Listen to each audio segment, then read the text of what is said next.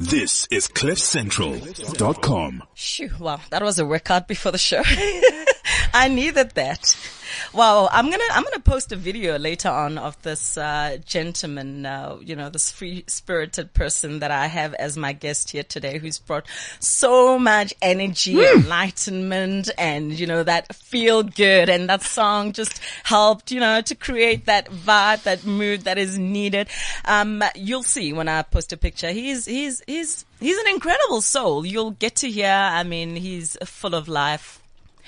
John McEnroe. Hey, Molo, Body. Sabona. Body. Sipo Wena. Sipo. You have so many names. I can't keep up. Welcome to Opinion Booth. Thank you for having me. So now you are the author of Butterfly Man. Yes. Which, I believe you want us to give away to anyone that's going to tweet the best tweet using the hashtag Lingam. That's hashtag LINGAM. So you can either tweet and you copy myself or John McEnroe, or you're going to WhatsApp your best message to 079-748-2090, and then myself and John, or John's going to decide the best tweet, which has to include the name Lingam. Well, Ingabani John. Ingabani John. Ngubani John? Aye. Oh, okay. Oh, uJohn. Oh, nisazothetha ngawe ke. All right. So uJohnny ke. uJohnny change agent, social entrepreneur, ultra endurance athlete, philanthropist ke, social activist, international field hockey player, modeler, actor, futhi ke public speaker. Goes. Ujabulile ke ngoku? Yeah, that's enough.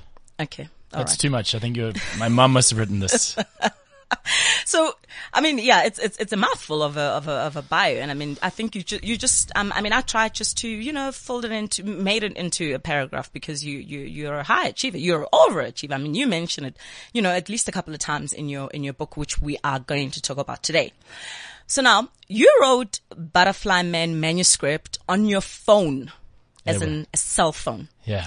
A whole 75,000 words on a phone in 15 days. Yeah.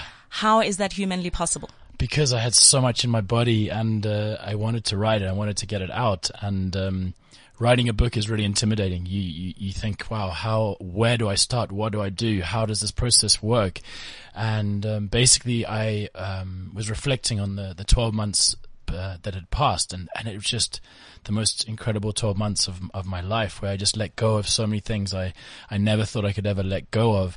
And suddenly so much magic came into my life, and I started writing, and I didn't stop. I wrote all night, and I'd written maybe 5,000-6,000 words.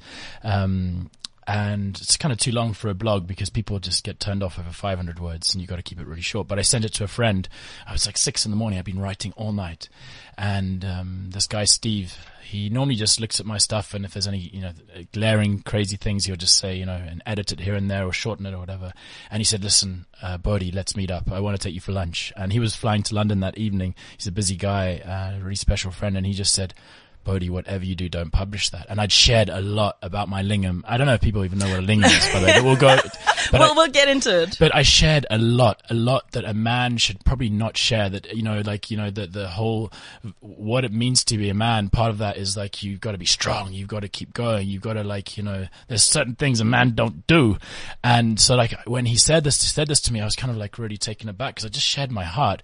But maybe he was just taking care of me, and he said, Bodhi, don't publish this as your blog.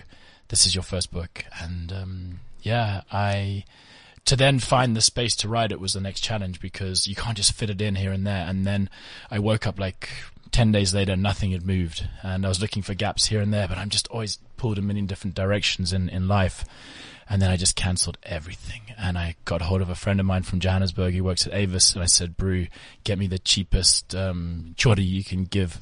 And he gave me this little thing, and I got in the car and I drove to McGregor, like outside Robertson, like 2 hours from Cape Town, and I just started writing. And it was like healing. It was like I basically slept a little bit. I just ate went to the toilet occasionally and just wrote because, and often you're like, I'm getting tired. This, the quality is going down, but just get something out there. You can't start the magic unless, if it's inside you. And it was amazing. And then I'd got 77,000 words. So I felt like, wow, I've kind of summited. I've climbed this mountain, but now what?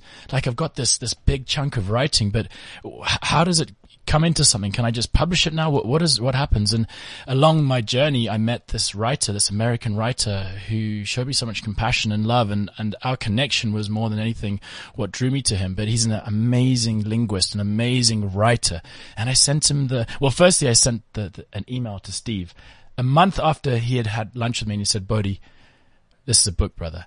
I sent him an email, just a freaking email in the body. My book was written in the notes section of an iPhone. So I just went share 77,000 word. And I just said to Steve, there you go. And then he wrote back, you, my friend, are fucking mental.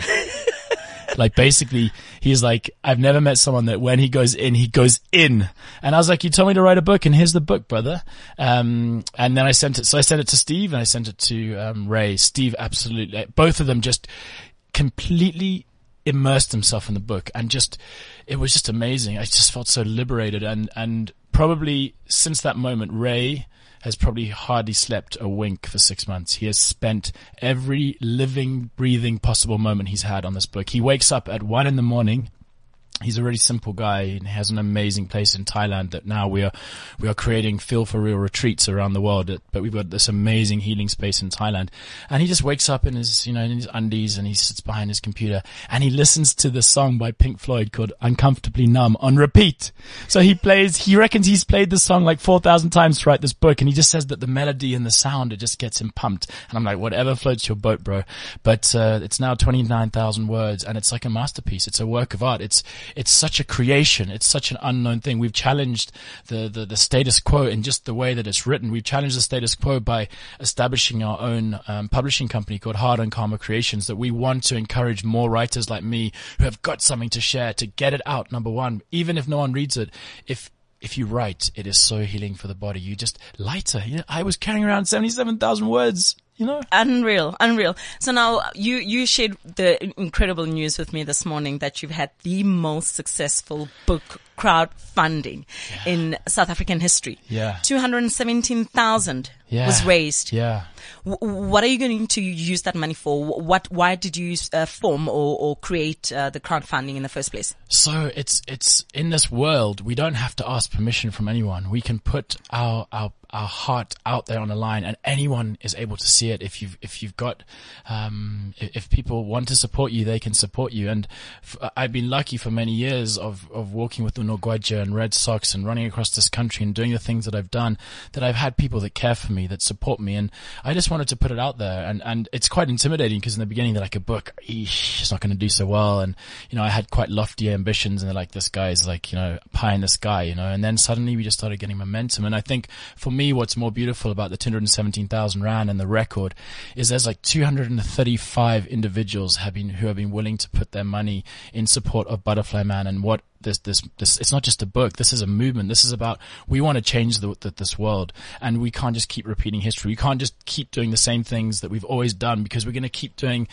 receiving the same things and thinking that we can't do anything about it, but we can. But change is tough, and we want to be able to support people along the way. So Butterfly Man's like the spark, the ignition, the thing that makes you ask those really important questions. And then we've got, a whole lot of backup around that. So yeah, I've been blown away. For 2 weeks, I have been going into Steve's office. He lent me his office space. I took over his whole boardroom. There's just Butterfly Men books everywhere. Aramex, courier packages everywhere. I know all the people at Aramex. There's so much love that has been put into these packages, but I've signed like 260 books that have gone to 27 different countries in the world. Countries like Norway, Saudi Arabia. It's like, wow. So for me, the crowdfunding campaign opened this book up to the world and enabled Butterfly Man to spread its wings.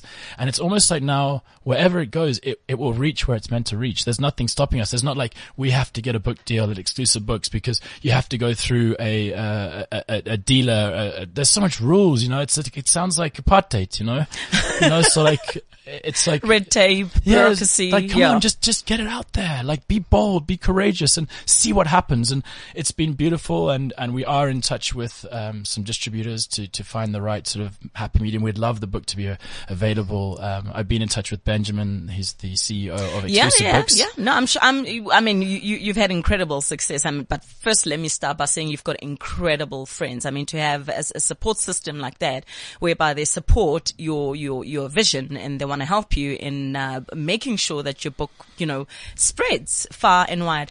So now let's get into the book. I lost count of the number of times you mentioned the word penis in your book. It was rather overwhelming. Penis. Penis. You heard me. Penis. Say it again. Did you hear me? It was rather overwhelming, I said. Why? Have you never seen a penis or said penis? Listen here, especially for a black girl who grew up in an environment where conversations around that anatomy are considered taboo. I mean, you dare mention the word penis and automatically you are labeled as promiscuous. What about vagina? You can't even talk about your own vagina, for crying out loud. Oh exactly. my God. I mean, that's like prison. So did you do a word count on the word penis? I think it's how many times did you use? Because I really lost count. I really tried to keep tabs, but I couldn't anymore. Like I said, it was overwhelming. Well, to be honest, like, jokes aside, for many years, and obviously the actual content of my book and the actual context and relevance of what I went through regarding my penis, I could not have shared this with anyone. I was on stages. I was in front of cameras. I was running. I was like this frickin' Roman centurion, sent from above. And I was like Superman, but I was crying out for help inside, and not being able to talk about these things is so harmful. It's like, it's like post-apartheid or post the war in Germany. Like, we have to be able to air these things, otherwise they stay inside, and when they stay inside they grow bigger and bigger, and they manifest in illness and disease and dysfunction. So I'm so grateful to my penis. It's taught me so much, and I'm really determined to have these intimate conversations, and to have them with young, with old, with whoever. Because if we don't have these intimate conversations, and if my 10-year-old niece or my godson, if we don't have these conversations, where are they going to get the information from? They're going to go onto the internet. The internet is flooded with violence, with things that are just going to disconnect us further. We need to embrace these conversations. So one of my hopes for this book is that it just stimulates intimate conversation with yourself and with others around you, because it's really, really important. It's really, really healing. I mean, I know you're very comfortable to talk about, besides you've put it out there in your book. I mean, everyone's going to know what you experienced. I mean, you experienced a total loss of sex drive for a whole 5 years. I think you should be more specific. More than 5 years? No. Erectile dysfunction? Yes, because sex drive is like kind of cool and a bit of a soft way to put it. So erectile dysfunction. My penis just sat there. Like, I can't explain to you, to be around a beautiful woman and having just taken it for granted that your penis would just rise to the occasion every single time, and just thinking that you're just like this Superman, and suddenly to be confronted by a situation where there's a beautiful woman in front of you and your penis is literally the size of a little worm, and it's soft. And then for that to continue for 5 years, it was completely debilitating. It was like being in prison. It was, I couldn't share it with anyone. So I was like this Superman on the outside, pushing on social media, just doing all my things, apparently from the outside having no issues, but unable to share this and unable to get an erection. But I never realized that my dysfunction was my body working exactly how it is meant to work. Because ultimately, if you're in imbalance and if things have to change, your body has to tell you somehow. And so often we look at a dysfunction, a disease, and be like, shit, I'm feeling so hard done by. But we need to thank our bodies for communicating with us. And the way that we thank our bodies is to listen to our bodies. And for so long, I never listened. So like, if I don't have kids, but I've got godsons, and I'm babysitting. And if there's a young child in your care and he or she comes up to your knee and she's just tagging on your shirt and she's like, hey, Buti, John, Sipo, Bodhi, listen to me. And you just like futsak winner, or you just ignore them. that kid, like you break something in that kid, the trust. And that's exactly what my penis was communicating to me for 5 years. Hey brother, please listen to me. Please brother, listen to me. Please, please, please. And I just ignored him, took tablets, watched porn. I was trapped. All I wanted to do was sort out the symptoms, make them go away so I can be great again, make them go away. And ultimately, I met this woman who, this sums it up pretty well. And I was like talking like really animated, and I was hurt, I was pained. And she said, Bodhi, are you breathing? And I was like, wow. You mentioned this in your book. Yeah. And then she said to me, you know, why are you so violent to yourself? And this really just touched me completely. It took all my defenses, all my theatrics, all my humor, my good looks, all that bullshit. She disarmed me. And this was the moment where, like, I realized that if I violate myself, which I did for many, many years, and let's call it, if I'm violent to myself, if I'm in a relationship with others, I'm going to treat them the way that I treat myself. And it's pretty profound. It's pretty profound. And, the relationship with ourself defines everything around us. And often we are made to think that self-love, selfishness is like a negative. And like, you know, that selfishness is a word that has generated sort of bad press.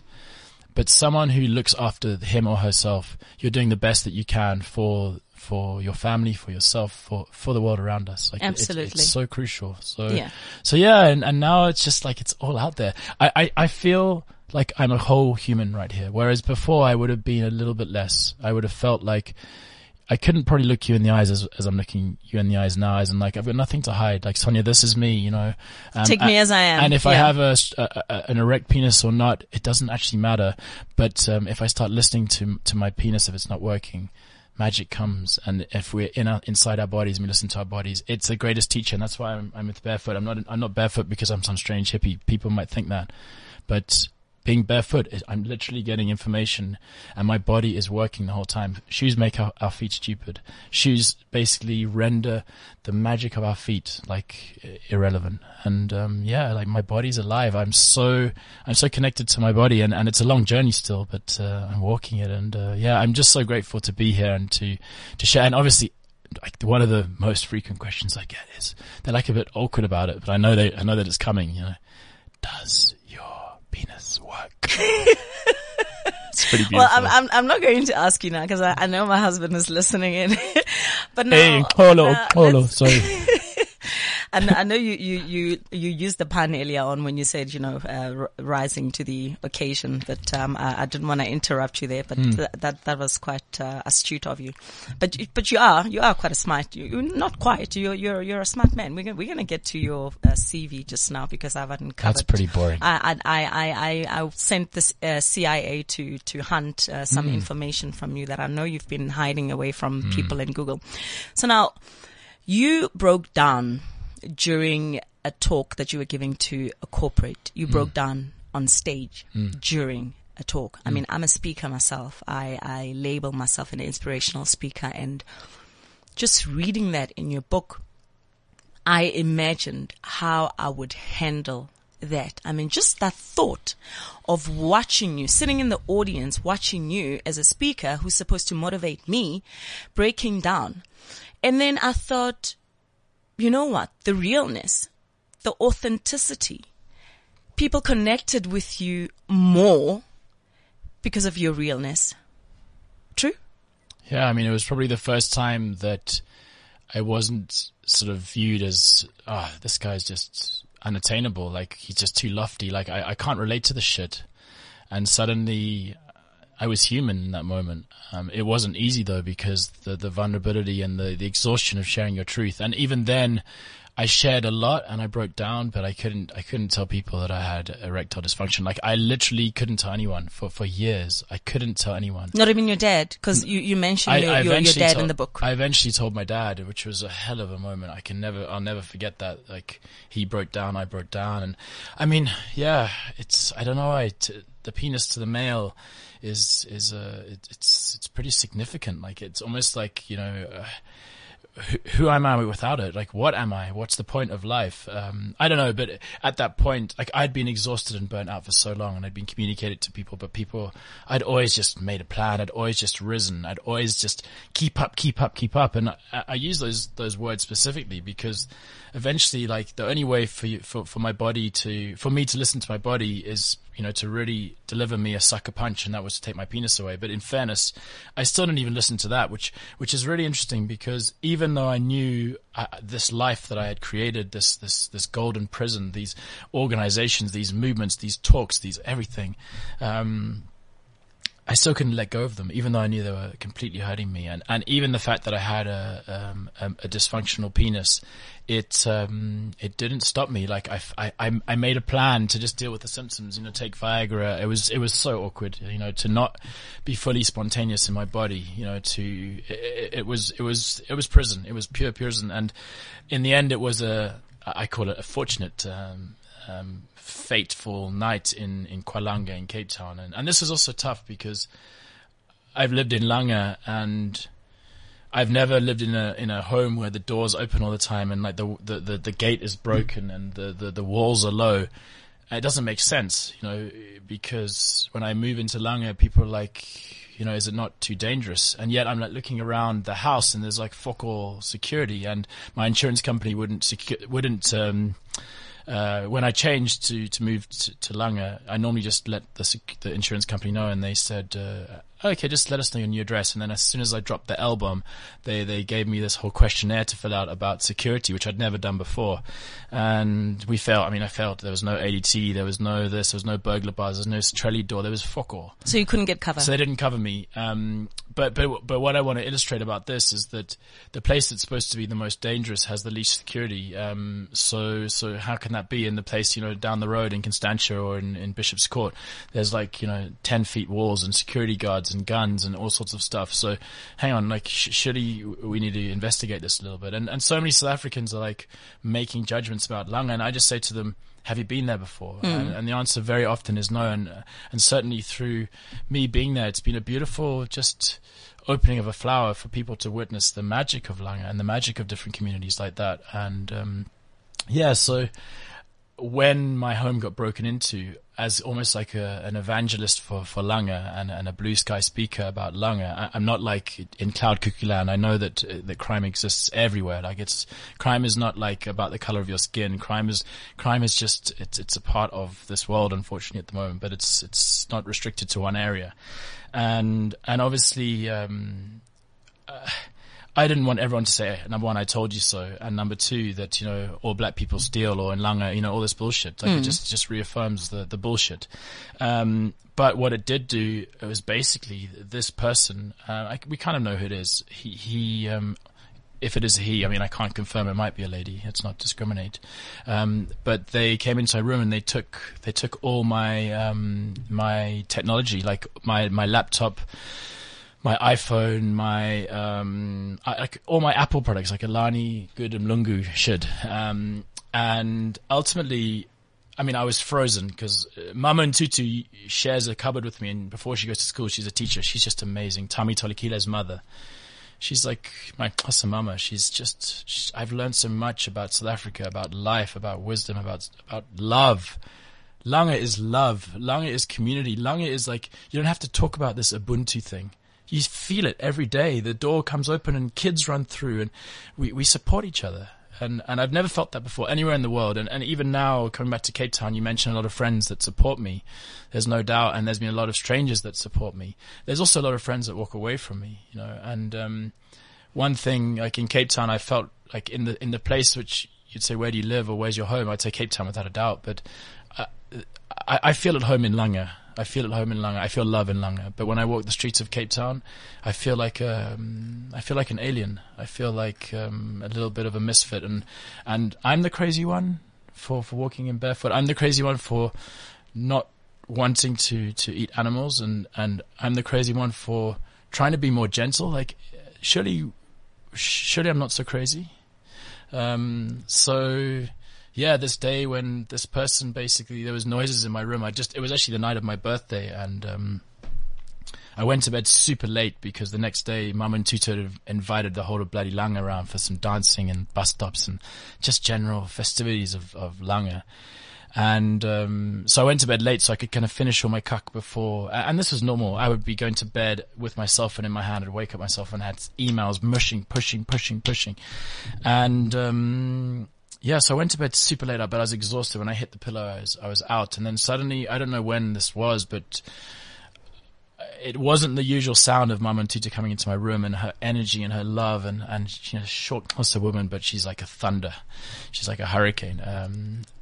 And I just knew it was a different part of the room, but I denied it, which is a long time in my life. I denied, you know, my illness. And eventually I realized there was someone in my room. Yeah, there was someone in a room, but I felt it was a dream. I was just so scared. I was frozen. I was voiceless, which is pretty significant in the context of my life. And in the end, I kind of come to my senses, and this person just bolts, but I still don't know really what was happening. And then I'll never forget when I'm like trembling to turn the light on, and I turn the light on, and all my charging cables are just strewn in the middle of the room. And I was like, shit, yeah, there's someone just took all my stuff. And in the end of the day, and then the whole kitchen window was taken. It was a great job.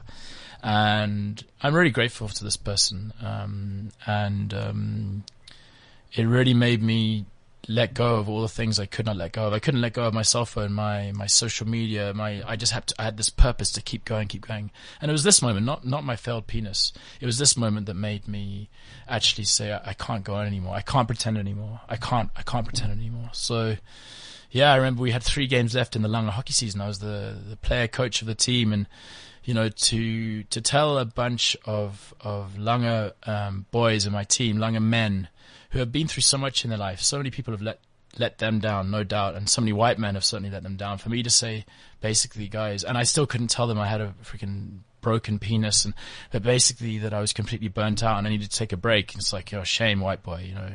It was just, but I couldn't. I had no other. In the past, I just would have carried on. I would have carried on. But one thing about my Langa family is they were there for me. They just said, okay, we support you, brother. We're with you. We love you. Do what you got to do, you know. And even if they didn't understand it fully, and obviously going back to Langa for the launch, I was so emotional to tell people about my penis. And I mean, it's been amazing. Like the love and the compassion that I feel in Langa is just so freaking special. Like I was given the name Sipho in Langa, but Langa has been a gift to me. And I'm really grateful. Everything happens for a reason. And I mean, I even had a guy come to my house the other day, and I could see he wanted to ukuhlinzi impoku. He didn't want to like talk, you know, like a Xhosa loud person that everyone says that Xhosa people are loud. He wanted to speak quietly, and he wanted the door shut. So I was like, fuck, I know what's coming. And he had the courage to tell me that he had erectile dysfunction issues. And there are many people out there that have this specific issue. And you know, sometimes you get in your mind that if you talk about it, it's going to get worse, and it's just too embarrassing for a man. But I can tell you that to talk about it, it just only lets it go. It's healing in itself. You'll get support, and I hope that I offer just a path for people to heal. And it's not just about. I mean, there's a lot of masculinity and penis and specific to do with erectile dysfunction, but it applies to anybody. Whatever kind of dysfunction, disease, unhappiness that you're feeling, like listen to it. What is it trying to tell you? What is it trying to tell you? Don't just try and bat it away, buy a new thing, take a drug, go to the alcohol. So now, like, I don't drink any alcohol. Like, I will not touch a glass of any form of alcohol, any drug. I want to feel. I want to feel my body, because my body is so freaking intelligent, and my body has been communicating me so many amazing things that I have just missed for so long. So yeah, I'm addicted to like vegetables and water and breathing and dancing and just being in my body, because I haven't been in it for so long. And this relationship I've started to have with my body is changing everything in the world around me. So now you mentioned you took Viagra at some point. How old were you? My penis issue started when I was 30. So, I mean, So you would have been 30 going to a chemist, a pharmacist, or okay, well, under what do you call it, the black market? That's where the black market is necessary. I'm not walking to the pharmacy and say, "Give me some of the Viagra." Fuck, no ways. I couldn't do it. You couldn't even use the back door. I found a dealer. Because obviously you associate, or the assumption is that Viagra is only for men who are like in their pension years, like you're over 60, on the other side of 60. So the reason I mention that is because here you are as a 30-something-year-old man. And like you said, I mean, you mentioned in your book about the kind of lifestyle that you were leading in varsity, for example. You were having a good time. You were enjoying the ladies, if I can put it like that. Yeah, you can be more direct. And then years later, it's almost like Mother Nature. I don't want to call it humbling or bringing you back down to earth, because obviously, like you've mentioned already, your penis is your manhood, is all about, it can boost your ego if you well endowed, if I can put it like that. Men, they can get egotistical about that. And to you, particularly the psychological effects was because we were talking about your manhood. You mentioned, I think on page 51, you go, okay, so it's a little true that upon sexless, bone-free reflection was the realization of how sex had left me feeling empty so often. That you came to that realization. Wasn't that perhaps one of the lessons that you were supposed to learn? And I mean, you mentioned earlier on that the word selfish has been put out there as though it's a bad thing to be selfish, and I actually agree with you. Being selfish can be positive. You can look at it in a positive way to say, I'm looking after number one. Number one is me. If I can't look after myself, how am I supposed to look after my kids? Yeah, I mean, it's interesting. Like the idea of selflessness is challenging to me in a world and being selfish or looking after oneself is profound. It's profound. And what I've learned about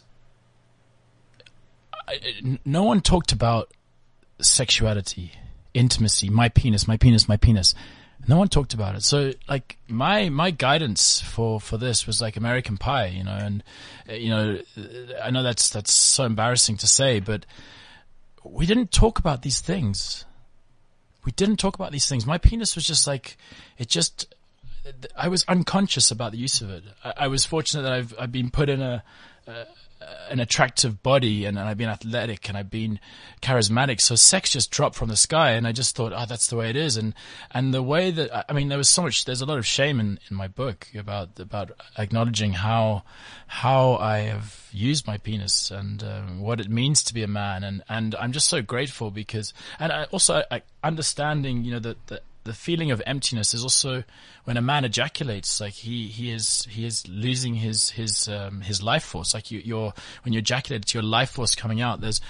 Sex is different for men and women. When we start to understand the needs of each person, like everything changes. But I was unconscious. The amount of times that I would have finished having sex and like it's a deeply intimate space and I just feel completely alone and I can only imagine how the woman would have felt. And, I can't do anything about that now, but today I just treasure. I'm teaching Tantra, which is an incredible healing art, which is all about awakening the senses. It's all about being in your body. It's got some negative, stigmas, but, I don't think awakening the senses of your body is such a bad thing. It is so incredible. It's about intimacy. It's about expressing what you really want. Like, what do you want? What do you like?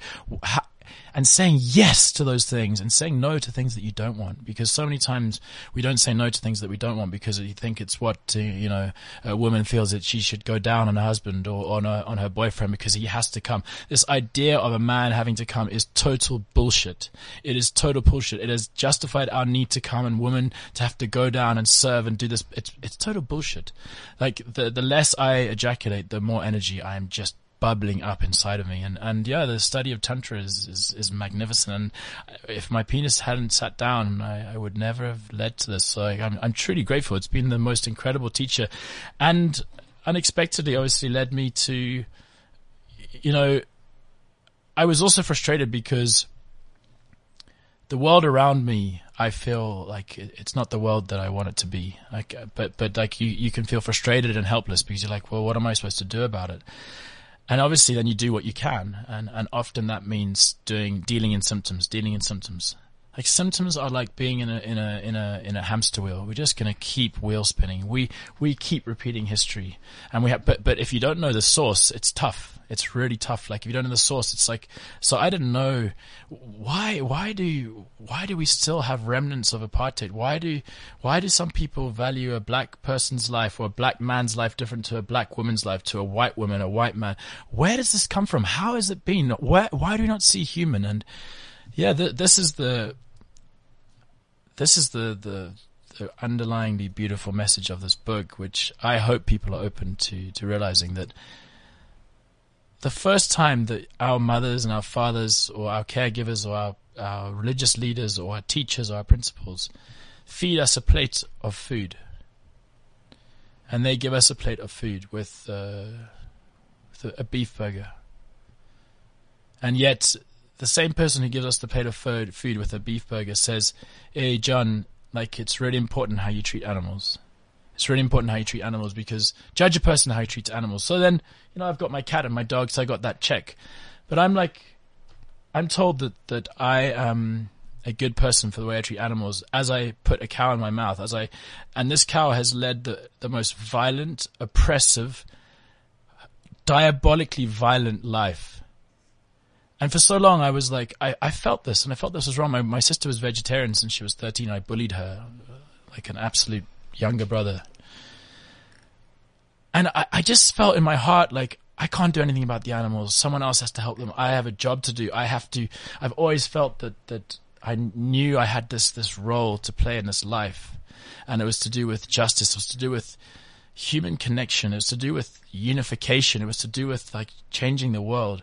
And I just saw animals as like, shit, that's a bummer, but I can't help them. I've got other stuff to do. And I never realized that me at a young age being conditioned to accept that we can do what the hell we want to a cow, and we can stroke a cat and we can stroke a dog, and then we're a good person. It's exactly the same as during apartheid, when a white man says the black person is less valuable than a white person. And I know that's a difficult message to receive, but I know how much pain this country has been through.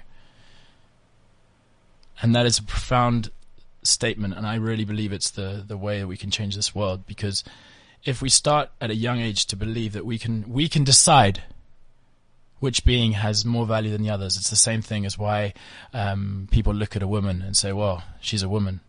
She's a black woman. She's a Muslim woman. She's an Arab woman. She's a poor woman. That's where all sexism, racism, all of these things starts on our plates. And I say that joyfully, because finally I've found a source. I have found the source. I've found something that really is going to change this world. And that's why I'm willing to write in the story about the full shame that I had, my erection problems, the porn, I even talk about an experience with a prostitute. Like, I'm not holding back. Like, this is me, I'm human. But there's a reason why I'm willing to do this. And that's because I really believe in this, and I really believe this can heal. This can heal. So now, I hope I'm going to pronounce it properly. Jivamukti. Yeah. You're a Jivamukti yoga teacher. Yes. And I found it interesting because you mentioned somewhere that you had a lingam massage by a French woman. I mean, I know the French to be liberated, but when I read that part, I thought, oi. I mean, was that meant as a way to correct your ED? It was all, when I started to let go and not control and not strategize and not have a plan and not, as a man, we like control, get in what you get out, keep going, ambition, drive, strategy. I started to let go. Suddenly, what was meant for me, my medicine, the people that were meant to be in my life were right in front of me. And probably at the time, so lingam, for anyone who's confused about this word lingam is the Sanskrit word for a penis, and the Sanskrit word for a vagina. vagina is yoni. They're just beautiful words. And I mean, there would have been a time when I've just gone like some kind of freak calling my penis a lingam. Like, what's your story, brother? So at the time, I probably didn't quite know why. And to think of someone massaging me when I'm completely naked with my legs and arms completely wide with every single part of my body exposed, it felt like very uncomfortable. And to be with an attractive woman, like, you know, you worry, am I going to get, I mean, I wasn't worried if I was getting an erection because I would have been so fucking happy. But, you know, you worry about all sorts of things. Am I going to ejaculate? You just don't know. So the biggest magic about this lingam massage, and I'll say about anyone who wants to know what a lingam massage, it's like literally surrendering your body, your care to another human being fully. I'm saying fully. And I'm saying fully as in every single part of your body. Every single part of your body. I mean, and obviously it's pretty funny. I mean, I was like, had to pinch myself when this French woman exists. She said to me, Buddy, would you like one finger or two finger in your bum? And I was like, just let's start with one, you know, let's start with one. But so for example, that thing of putting a finger up someone's bum, you have to completely surrender. You have to completely surrender. It's called de-armoring, the kind of medical term of it. But as a man who has been in control all the time and you have control issues, you have to completely surrender. And I felt such love and care, and I think these practices can be negative if they're done by the wrong people with the wrong energy and the wrong intentions. But I was surrounded by angels. Like, I can't explain it to you. The universe, like Anouk, these beautiful humans that came into my path. I trusted my care to them. And a lot of the practices that I've started to do is all about that. And it's unbelievable. It's unbelievable.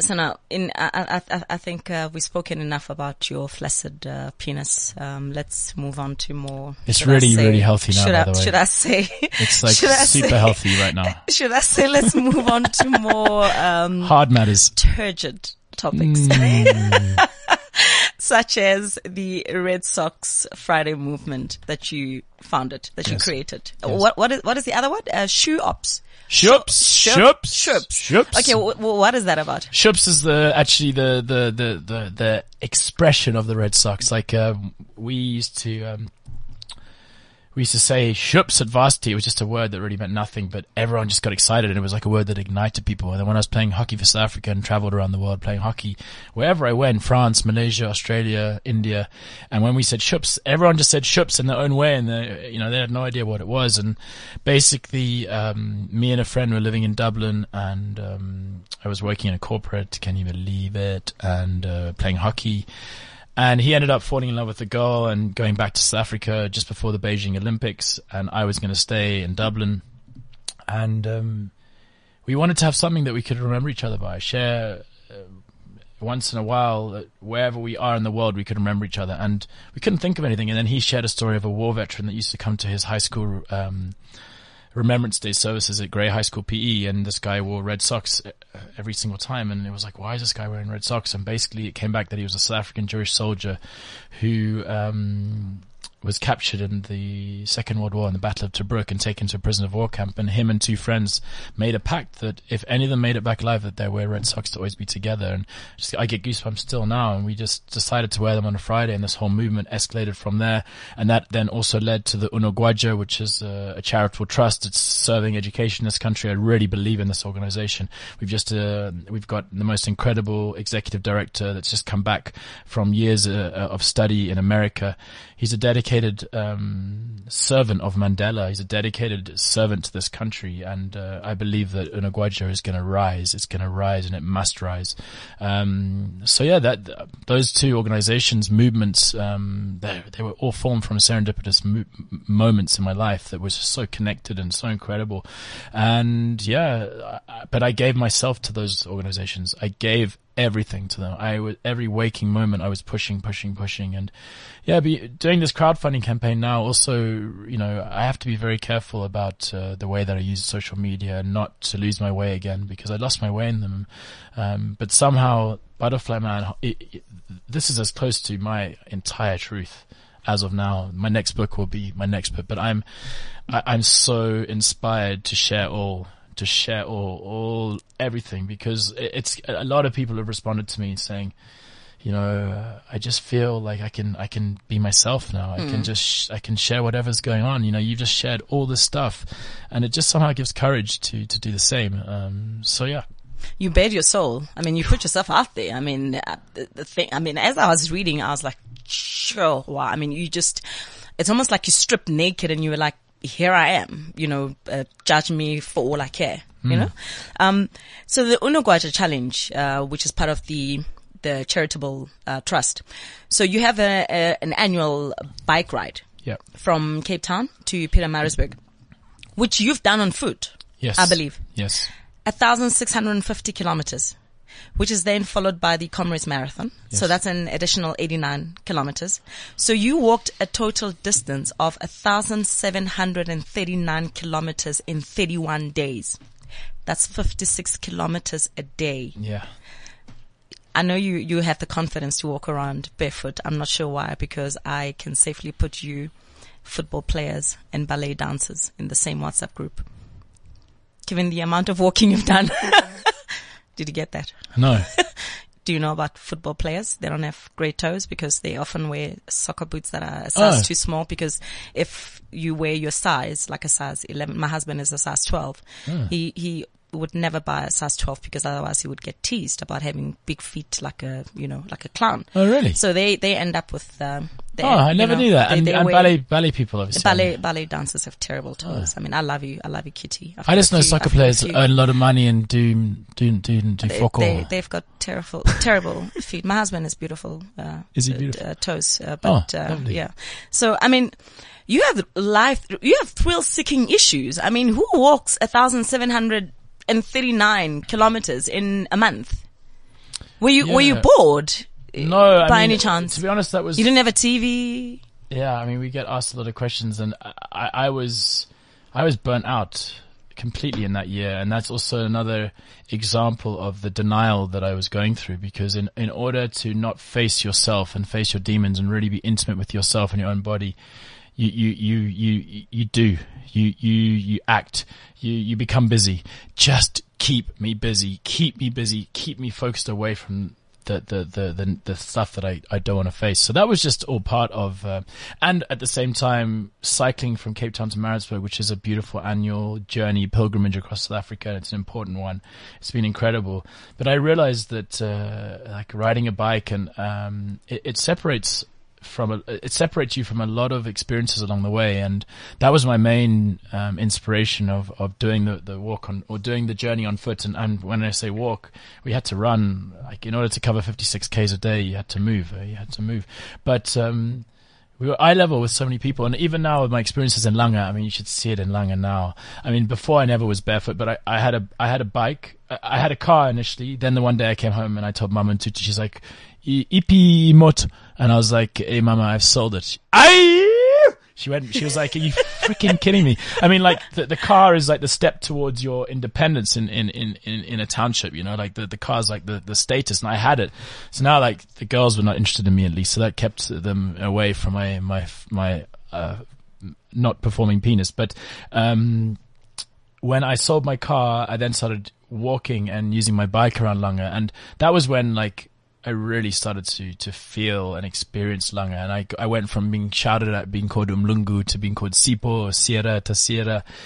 But I was eye level, and that was the inspiration of doing Unogwaja on foot. The amount of South Africans we got to engage with along the way, it was just truly magnificent, and people could join in, walk with us, run with us. It was amazing. It was like Forrest Gump. And I mean, funny now, so I'm walking around Langa, and I've got my beard and I'm long haired, and like I wear pink clothes, and I sometimes wear sarongs, and I've got no shoes in Langa, walking around Langa. People like, either people say, so I used to be Umlungu, then Sipo, and now it's like Jesus or Tarzan. but it's flippin' hilarious. You do look like Tarzan. It's flippin' funny. So like, I don't know if people think I'm homeless. I don't know but it's like when you see me waiting to get a taxi, people are like, ish. Like I thought I've seen it all in this country, but people say, well, what was he doing during apartheid? He didn't benefit or? Yeah. There's some freaking doff whites. He was fast asleep during apartheid. Yeah. He missed the boat. That's classic. Yeah. I mean, you mentioned a hockey club in Langa. I mean, that's a hockey club in Langa. Mm-hmm. As in a hockey club in Langa. Yeah, where? I when I read that, I was like, interesting, because I mean, I'm from Pimville, Soweto, and people still don't believe me when I say we've got a golf course in Pimville. You know, it's like people just, for some strange reason, they find it hard to believe that we live, I mean, a different life. But I found it interesting. I mean, of all things, I mean, soccer clubs, of course you expect it to be in a place like Langa, the same way you would expect it to be in Pimville, which is also a township part of Soweto. Did you find, were you the founder of the hockey club, or was it already there and you became the manager?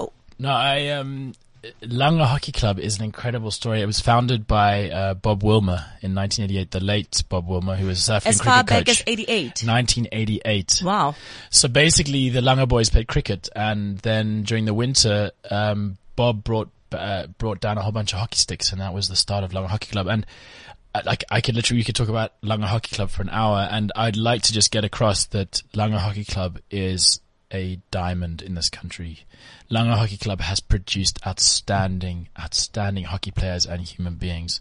Langa Hockey Club is so important. And I mean, I'd like to say Langa as a whole is so important to this country, but I have never been we've now got a hockey pitch, and the 3 roads that are next to the hockey pitch and the hockey stadium, out of 90% of the hockey players are from those 3 roads. So if you are born in those 3 roads, you are so close to the hockey pitch that you are going to play hockey and you're going to play cricket. And the one street, Rubusana Street, has had like Temba Bavuma, the Tolikile, cousins. We have such excellence in Langa, and to think, like, in my world, like, where you were born, the actual location has had no bearing on your life. You just overcome it. But in Langa, if you were born a kilometer away from the hockey pitch, you're less likely to play hockey, like less likely to play cricket. So Langa is so important to this country. Now Unogwaja is working basically wholeheartedly in Langa to support this rising of amazing human beings. The biggest lesson, I mean, I know you learned a lot of lessons, particularly around the 5-year period when you experience what you experience. And I mean, people will have to read the book to get to get the details, but you've already shared. I think you've summarized the book, but people still need to read because, yes. I mean, it's enlightening. I mean, I read it in 9 hours. And I mean, I'm a hyper person, I can't sit down for 9 hours, but I sat down for 9 hours to read your book because it's intriguing. So the biggest lesson that you took away from what you experienced?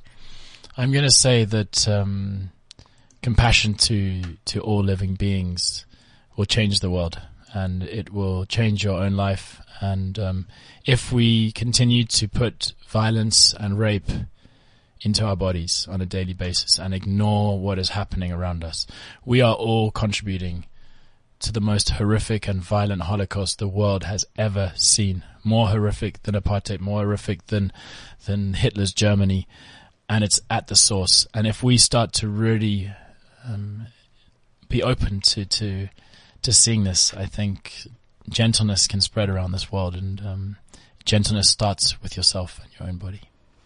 Wow. I am honored to have spent the time with you, which went by so quickly. I had prepared 5 pages of our notes and I only went through 3, which is testament to the kind of person you are. I was looking for a more astute word, but English fails me sometimes. Bantu education, blame it on that. You're an incredible human being, and I'm humbled to have met you, and it was not an easy interview to have because you, it's almost like there were times you were looking at me and I felt like you were looking through my soul, which I don't like because I felt like you were stripping me bare. I don't know if that makes sense, but I think you understand exactly what I'm talking about, and we'll talk some more after the show. I'm afraid that's the hour gone. Can you believe it? So we'll continue with the conversations via email or, the next time you're in Joburg. Thank you so much for spending your time on the Opinion Booth. Ndiyabonga, inkosi. Bonga mina. My humble opinion, after all, this is the Opinion Booth, and these are in the words of Bodhi. That's you. We cannot change the world unless we truly look after ourselves. And how we look after ourselves determines how we treat others. How we treat others determines how others treat themselves. It all begins with ourselves. I've had the faith to jump off the cliff and keep free falling as I know the net will appear. Aspire to inspire before you expire. This is CliffCentral.com.